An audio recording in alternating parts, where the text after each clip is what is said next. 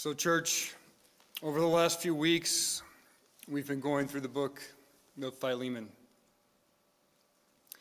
And in case you are catching up, the book of Philemon is a letter sent from the Apostle Paul to his beloved fellow worker and partner in Christ. Philemon's slave had run away and somehow met Paul in Rome. And through Paul's discipleship, this runaway slave, Onesimus, became a Christian. But the purpose of the letter is to appeal to Philemon to receive Onesimus back, but not as a slave, but as a brother in Christ. The whole book of Philemon is only 25 verses. And if you were here last week, you'll remember that we looked at verse 17. We looked at how Paul called Philemon his partner and how important it is that we consider godly partnerships. But this morning, I'd like to go back to Philemon 10.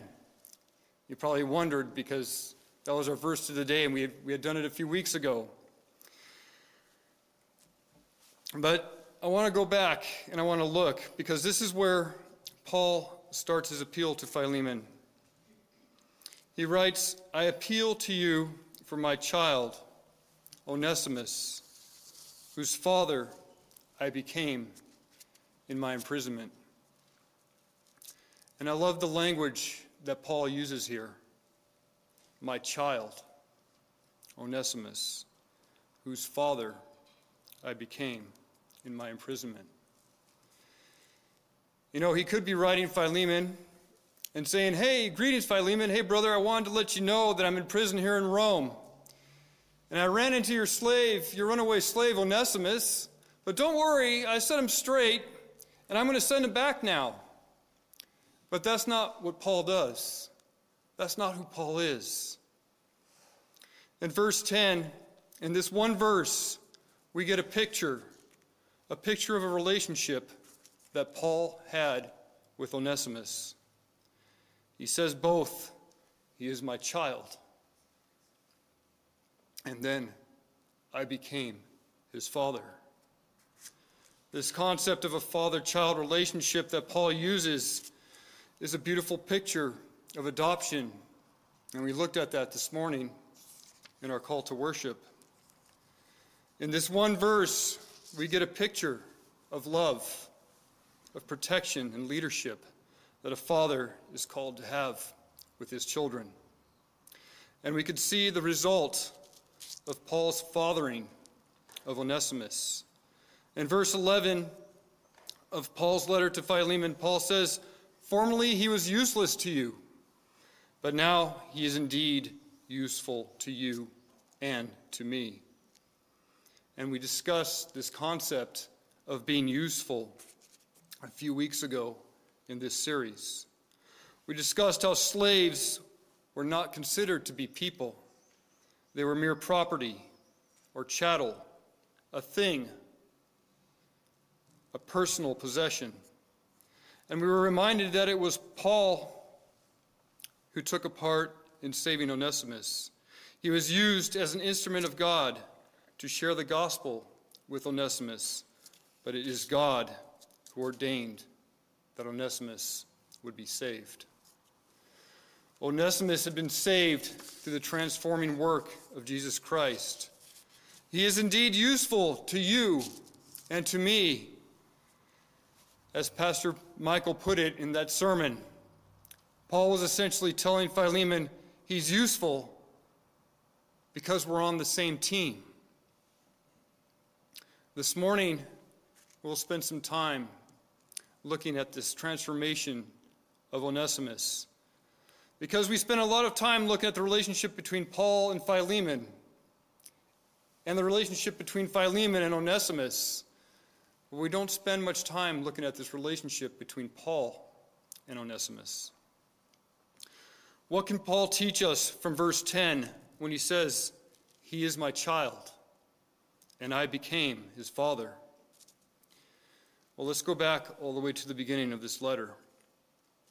Paul starts out this letter in verse 1. He says, "To Philemon, our beloved fellow worker." And then he continues in verse 2 saying, "And to Aphia, our sister, and to Archippus, our fellow soldier, and then to the church in your house." So we need to notice something here. This letter is not just to Philemon. It's to Philemon and the church in his house. How is Onesimus going to be useful to Philemon? Is Paul sending him back into servitude? Yes. But not in servitude to Philemon, in servitude to Christ, in servitude to the church in Philemon's house. We know this also because when we looked at verse 15 and 16 a couple of weeks ago, we saw the gospel and we saw the appeal is for Philemon to receive Onesimus back as a beloved brother, both in the flesh and in the Lord. As a beloved brother in the Lord. Paul trained and mentored Onesimus in the ways of the Lord. The scripture doesn't tell us how old Onesimus was when he met Paul in prison. And it does not tell us how much time he spent with him.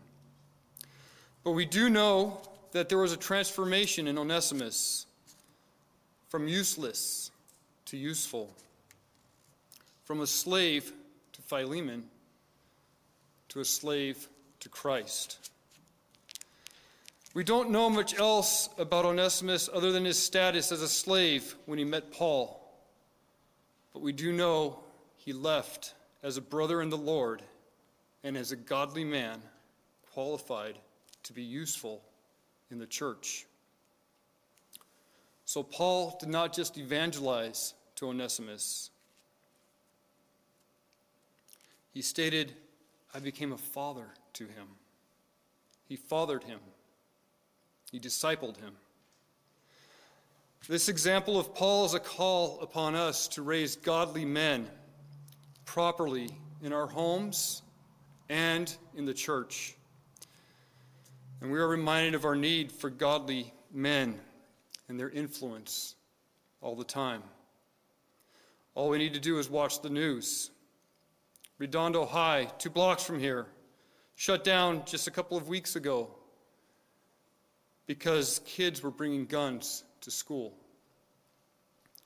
We see an increase in stores shutting down across the country because flash mobs ransack them. And I can go on all day. There's countless examples of this. More than just acting chaotically, there's a lack of proper discipline in our society. Instead of discipline, our society coddles. They don't punish them. They say they're just misunderstood. Don't say anything because you might offend. And if society does try to discipline them, they take the position of victims, don't they? Becoming angry and sometimes even violent. And even for those who are not acting criminally, they're acting like Onesimus before he came to Paul, running from their obligations, failing to do what is right, failing to do what they ought to do. Our society is directly influenced by a lack of godly men. Amen? But Paul provides a model for us. The model he used for the early church and for the young men that he discipled. In our scripture reading for today, we read from 1 Corinthians 4. In verse 15 of that scripture reading, Paul says, "For though you have countless guides in Christ, you do not have many fathers. For I became your father in Christ Jesus through the gospel." Paul starts out this verse by pointing out that the Corinthian church had countless guides in Christ. Other translations replace the word guide with tutor or instructor. Paul is acknowledging that there are many who could teach them in their Christian faith, but he points out that his relationship with them is different, because he continues on, "You do not have many fathers, for I became your father in Christ Jesus through the gospel." When Paul speaks of becoming a father to the Corinthians, he's referring to his special role of fathering them, spiritually mentoring and discipling them. By using the word father, he is emphasizing a depth of relationship that he has with them. He's speaking of a responsibility to care for them, to nurture them. He played a significant role in their spiritual development and their growth. And just one other thing to note. Paul highlights that the fact that he became his father in Christ Jesus through the gospel. Paul did not father them to bring glory to himself. The way he became their father is in Christ through the gospel. It's about glorifying God through the gospel. We must always be mindful of this important fact. Our fatherhood, whether in our own home or the fatherhood in our role in the church, is always by the ordinance of God. And the calling in either situation is to glorify God and be about the gospel.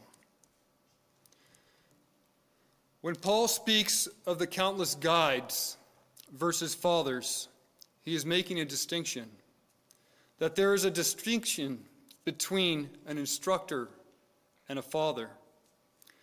An instructor merely teaches, but a father bears a far greater responsibility. And here's the distinction. It's found in the next verse, in verse 16. In verse 16 of our reading in 1 Corinthians 4, Paul says, "I urge you then, be imitators of me." This is the calling of godly fatherhood, to be more than someone who just teaches, but to be someone worthy of being imitated. From verses 15 and 16 in 1 Corinthians 4, we can start to understand what Paul meant when he said of Onesimus, "I became his father." We only have this one verse in the book of Philemon describing Paul's relationship with Onesimus. But where else can we see? Where else can we look to see how Paul trained Onesimus up to be a godly man? The book of Philemon does not go into this detail, but we could turn to other letters from Paul to see how he interacted with other young men. We could look at Paul's letter to Timothy and to Titus. From Paul's writings to these young men, we can get an understanding of how Paul would have fathered Onesimus during his time with him while he was in prison. And it serves as a model for us. So how does Paul disciple these young men? Listen to the words of Paul in his letter to Timothy. In 2 Timothy 3:10, he tells Timothy, "You, however, have followed my teaching, my conduct, my aim in life, my faith, my patience, my love, my steadfastness." We see here that Timothy did not just follow Paul's teaching. He knew Paul's way of life. He knew his purpose. He knew his conduct. He knew his faith, his patience, his love, and his steadfastness. Paul did not just teach Timothy. He discipled him. He mentored him. He fathered him.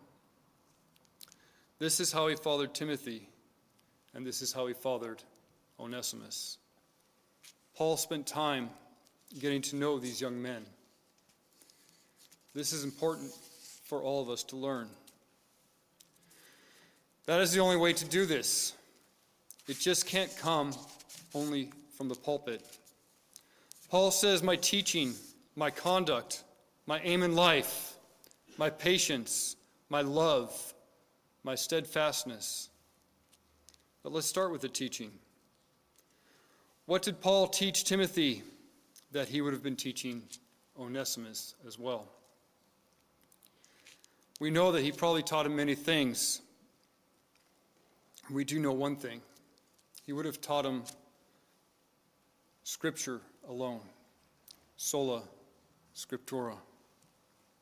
In his second letter to Timothy, chapter 3, verses 16 and 17, Paul says this, all Scripture is breathed out by God and profitable for teaching, for reproof, for correction, and for training in righteousness, that the man of God may be competent, equipped for every good work. Here we see Paul giving one of the first hermeneutics lessons. First, he gives glory to God as the author of Scripture, and then he teaches how it is beneficial. That the Word of God can be interpreted and used literally to teach, to rebuke, and correct, and to instruct on how to live in righteousness. And he taught them the purpose for doing so, that the man of God may be complete, a hearer and doer of the word, thoroughly equipped for every good work. And this is where Paul shows us the difference between teaching and mentoring, between evangelizing and discipling, between guiding and fathering. Because Paul did not just teach them Scripture, he mentored these young men in how to rightly handle the word of truth themselves. Going back to Paul's list in 2 Timothy 3:10, he says, you have, however, followed my teaching, and then he says, my conduct. The only way to observe someone's conduct is to spend time with them. Timothy accompanied Paul on some of his missionary journeys.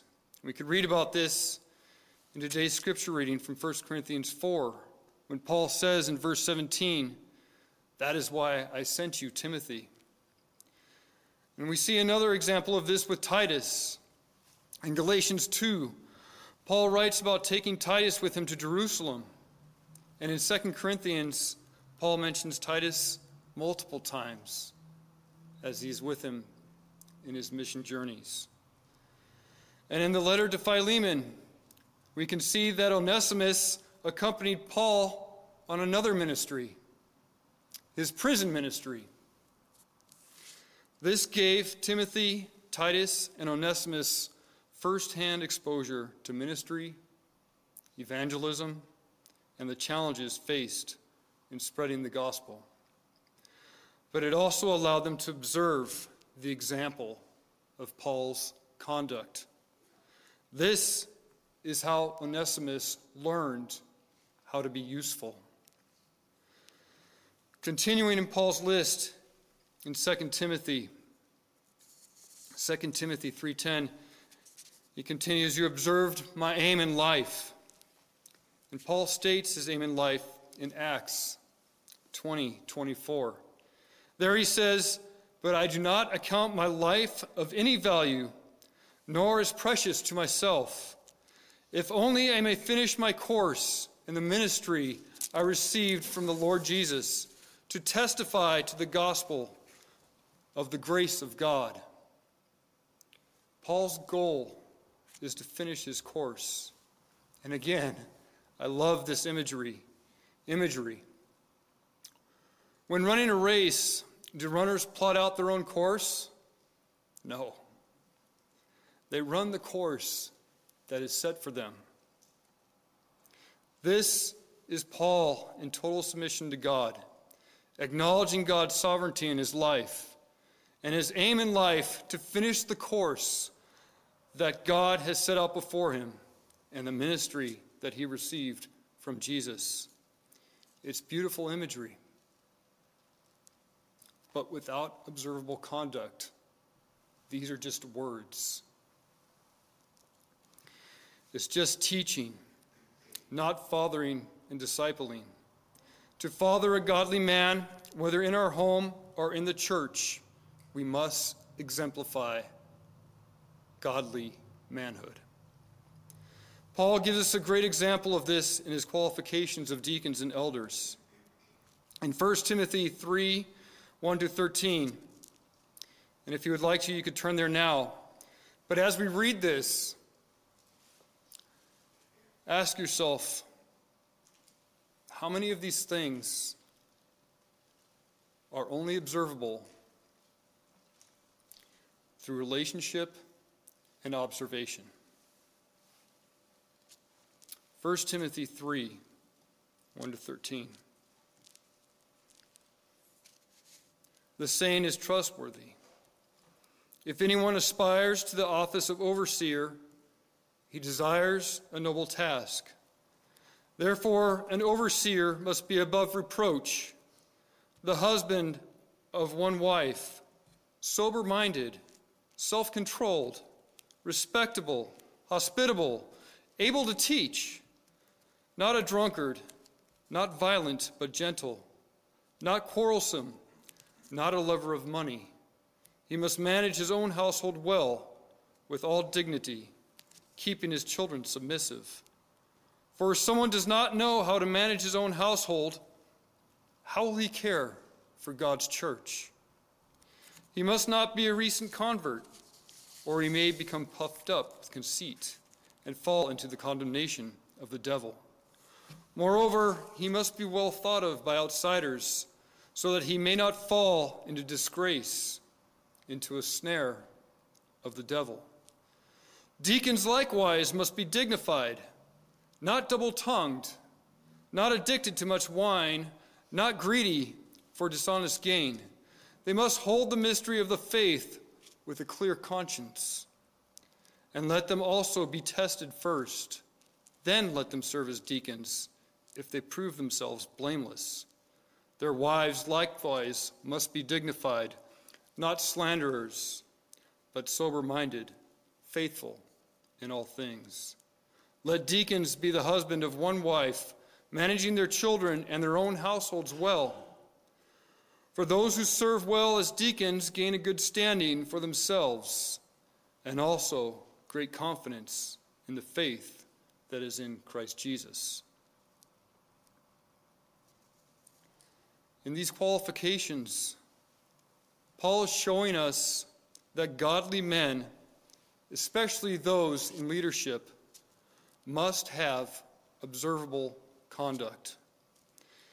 And with Timothy and Titus, we could see from Paul's teaching, his discipling, his fathering, it led them to become leaders in the church. But we should also note, it is not Paul's fathering of these young men that qualified them for leadership in the church. Just like evangelizing does not save. Yes, we're called to share the gospel, but it's God who does the saving. Raising godly men, discipled and trained, able to teach, does not guarantee their qualification for leadership. Like salvation is an act of God alone, their calling into leadership is an act of God alone. The point is that whether they are called to leadership or not, all men ought to be brought to spiritual maturity. Fathered in the home and in the church with the character and integrity, the ability to manage a household, hospitality, generosity, sound doctrine, servanthood, humility, all of these things depicted in the qualifications of deacons and elders are the mark of a godly man. And why is this important? This maturity into godly manhood, regardless of a calling to leadership, is essential to the unity of the church. Without maturity, the church will fall into deception and disunity. Here's Paul again, this time speaking to the Ephesians.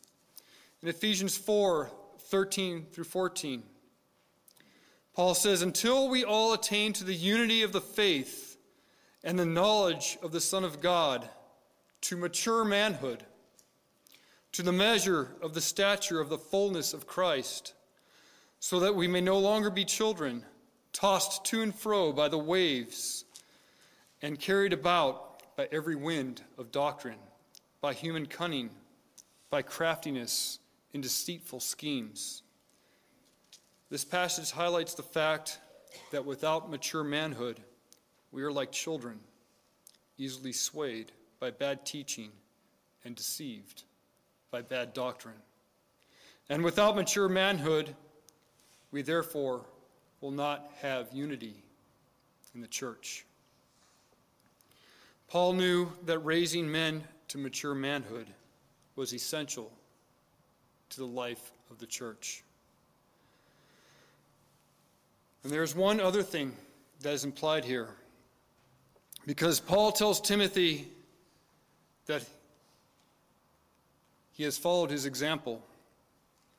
It's not mentioned directly here, but it's implied, because as we all know, fathering is teaching. Fathering is being an example, but it is also providing correction when it is needed. We see this in many of Paul's letters. For example, in 1 Corinthians, he corrects the early church regarding divisions, moral conduct, and divisions in the church. In his letter to the Galatians, he corrected false teaching about the need to follow Jewish law. Church, this is where we must not fall short. We cannot give in to laziness or have a fear of hurting feelings. We need to follow Paul's example of discipline. We cannot coddle like the world does or make excuses by saying, "Well, that's just the way they are." I ask you, what if Paul did this with the early church? What if he did this with the Corinthians or with the Ephesians or with the Galatians? Proverbs 27:6 says, "Faithful are the wounds of a friend, profuse are the kisses of an enemy." If we are going to disciple others into mature men, we cannot shy away from this principle. Paul wrote these letters as a friend to the church, as he said, as a father. What would be the easy thing for Paul to do? Would it not have been easier for Paul to write simple letters with words of encouragement, not calling them out in areas where correction was needed? Yes, these letters must have felt hurtful. Imagine receiving one of these letters as a member of the Corinthian church. In 1 Corinthians 1:11, he says, "I heard there's quarreling among you, brothers." Or in 1 Corinthians 14:20, when he says, "Brothers, do not be children in your thinking." Paul called out the early Corinthian church, and in his second letter to them, he illustrates his understanding from this concept in Proverbs 27:6, that these corrections are indeed painful. He feels like he is dealing wounds to them. In 2 Corinthians 4, he says, "For I wrote to you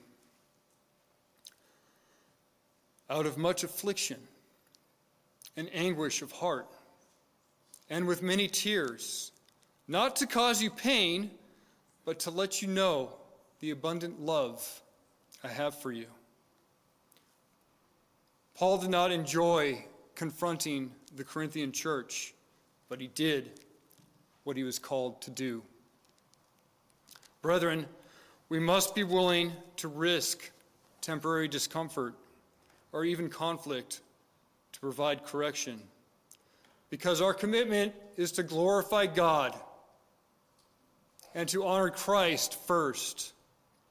These words of correction, advice, or truth might be uncomfortable to hear, but they are necessary. They were necessary for the growth and well-being of the church, and they are just as necessary for us today. We don't hold back on doing this with our own children, do we? Why do we not do it in the same body, in the same family, in an eternal family that lasts longer? Listen to more words of Paul in 1 Corinthians 12 as he is providing these faithful wounds. 1 Corinthians 12:12. For just as the body is one and has many members, and all the members of the body, though many, are one body, so it is with Christ. For in one Spirit we were all baptized into one body, Jews or Greeks, slaves or free, and all were made to drink of one Spirit. For the body does not consist of one member, but of many. If the foot should say, because I'm not a hand, I do not belong to the body, that would not make it any less part of the body. Paul is correcting this church because of their lack of unity, reminding them that they are part of a new family, the body of Christ. And then listen to verse 26. He continues, if one member suffers, all suffer together.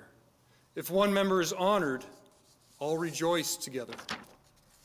Family, we cannot shrink back from providing discipline and correction in the church. We are all members of one body. And if any part of it is suffering, the whole church suffers. We know this, yet we fail in it often, because our society is superficial and afraid of offending, and it rubs off to us even in the church. Paul continues this concept in his letter to the Ephesians.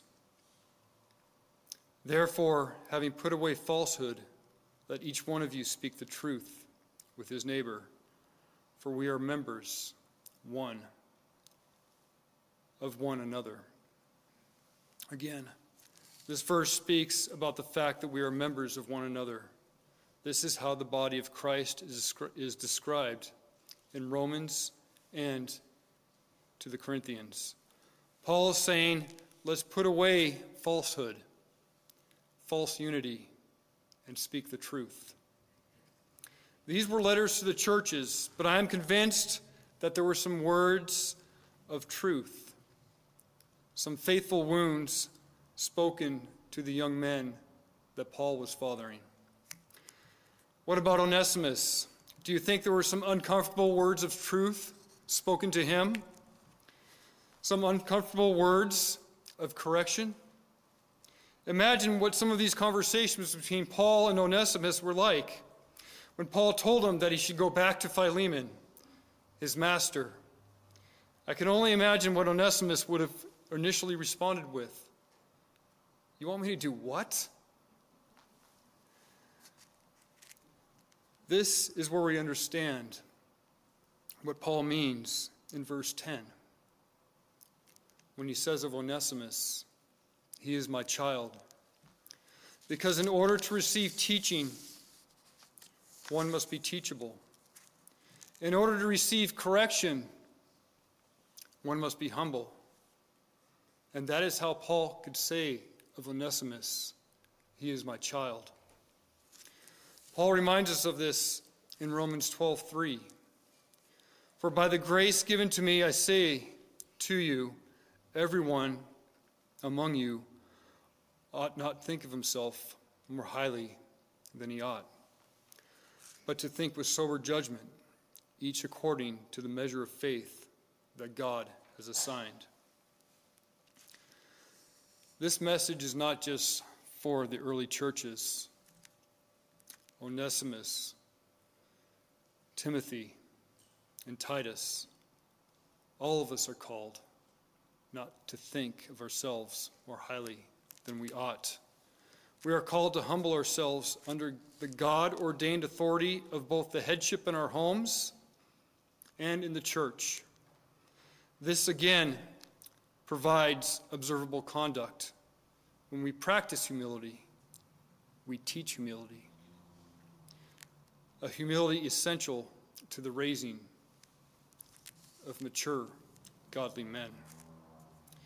And this is why I titled this sermon, "The Man, Onesimus." Yes, Paul called him his child, but we could see from his letters to the early church, in his letters to Timothy and Titus, and his letter to Philemon, that Paul was about the business of raising godly men.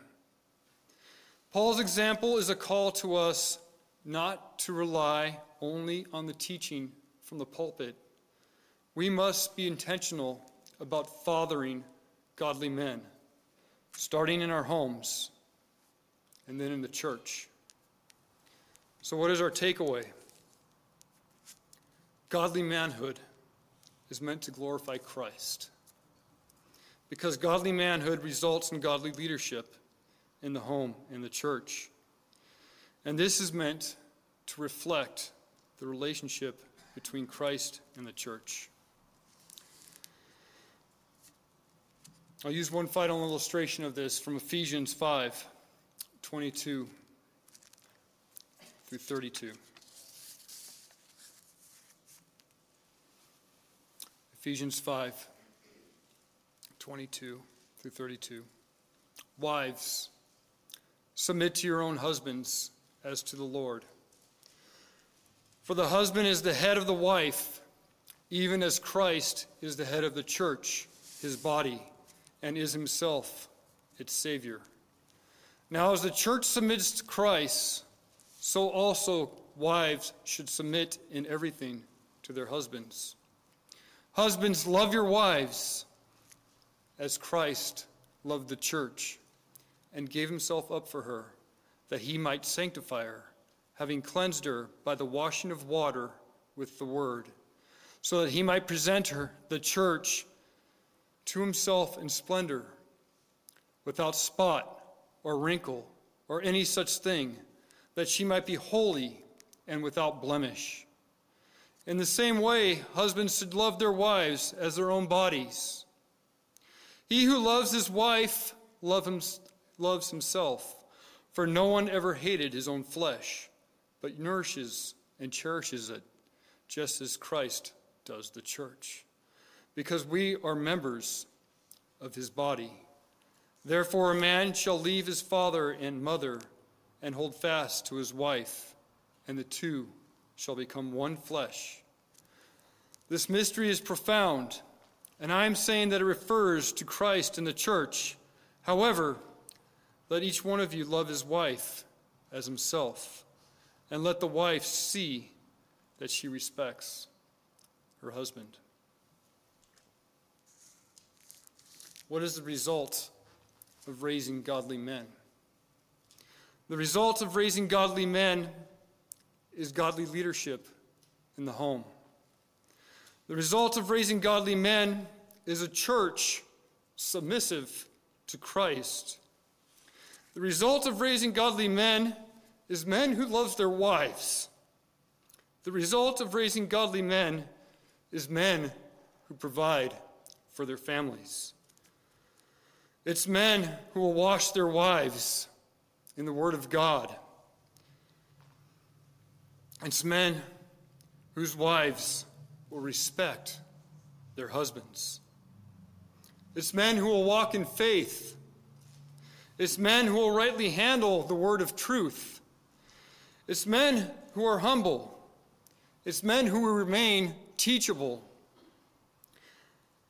The result of raising godly men are men who reflect to the world the relationship between Christ and the church.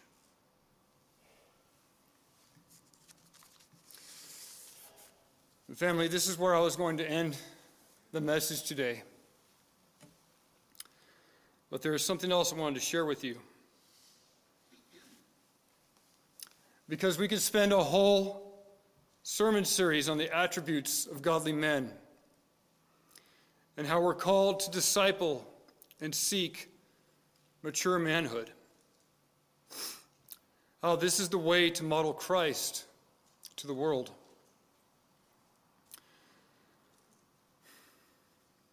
And since he came to our church, it has been on the heart of Pastor Michael to start a study on this subject, and we hope to do so in the coming months. Because as we discussed today, godly manhood is foundational. It's foundational to our homes, it's foundational to the church, and it's foundational to our society as a whole. And this week, we saw 3 godly men to go home to be with Christ. Mark Morikawa, just a couple weeks ago, spent time on the phone with me. He spent time praying for our church, for its leadership, and encouraging me in the faith. Warren Willis had decades of gospel impact as a missionary, then as a leader in Campus Crusade for Christ, and in his own Decision Point ministry. And Pastor Cecil pastored this church for almost 2 decades.